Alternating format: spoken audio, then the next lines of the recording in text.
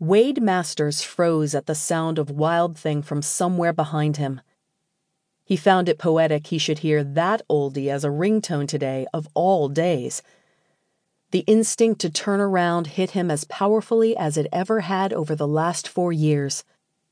What if he looked and it was really her?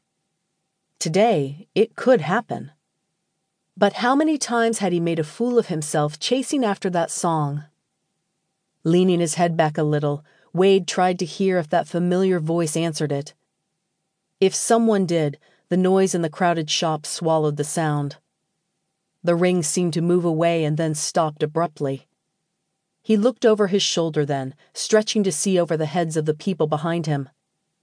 "Your hot chocolate is ready," the clerk said. "Good luck with it." She winked at him and turned to the person behind him. Wade stepped out of the way, still searching the crowd. Not seeing the face he sought, he made his way outside into the cool San Francisco sunshine. He checked in both directions, but saw no one who looked remotely like Shelby. After taking a careful sip of the hot chocolate, he paused to savor the strawberry taste for a second. He opened the lid to find melting marshmallows, white chips, and chocolate chips. Just the kind of thing Shelby loved. Or used to love. If only the owner of that phone had been her. It'd be better to meet her accidentally before showing up at a Grantham Industries business meeting she attended. He paused, picturing himself offering to buy her a hot chocolate. "Hey, bud, move it," a strange man said. "You're blocking the trash can." "Oh, sorry." Wade stepped aside. Daydreaming again. Today he had to be on his toes. As he drank the hot chocolate, he stared down the street, where the tall Grantham building shone in the bright sunshine. How much had the years changed her?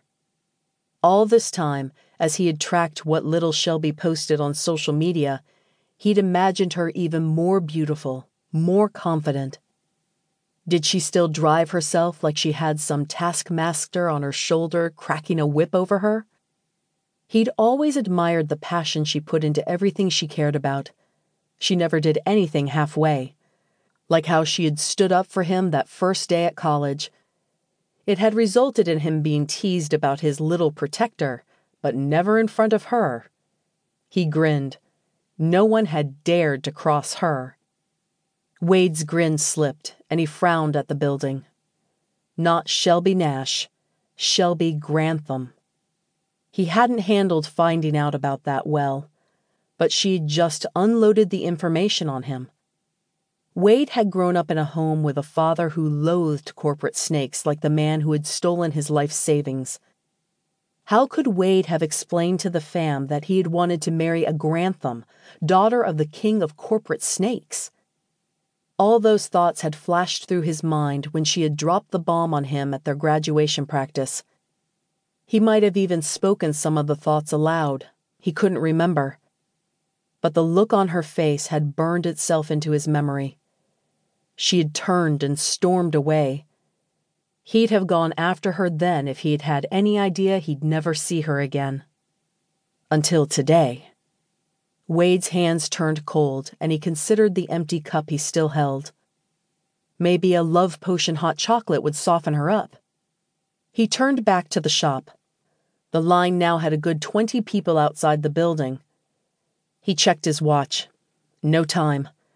Alan Bradley had insisted that Wade not be late. He tossed the empty cup into the trash and headed for the Grantham building.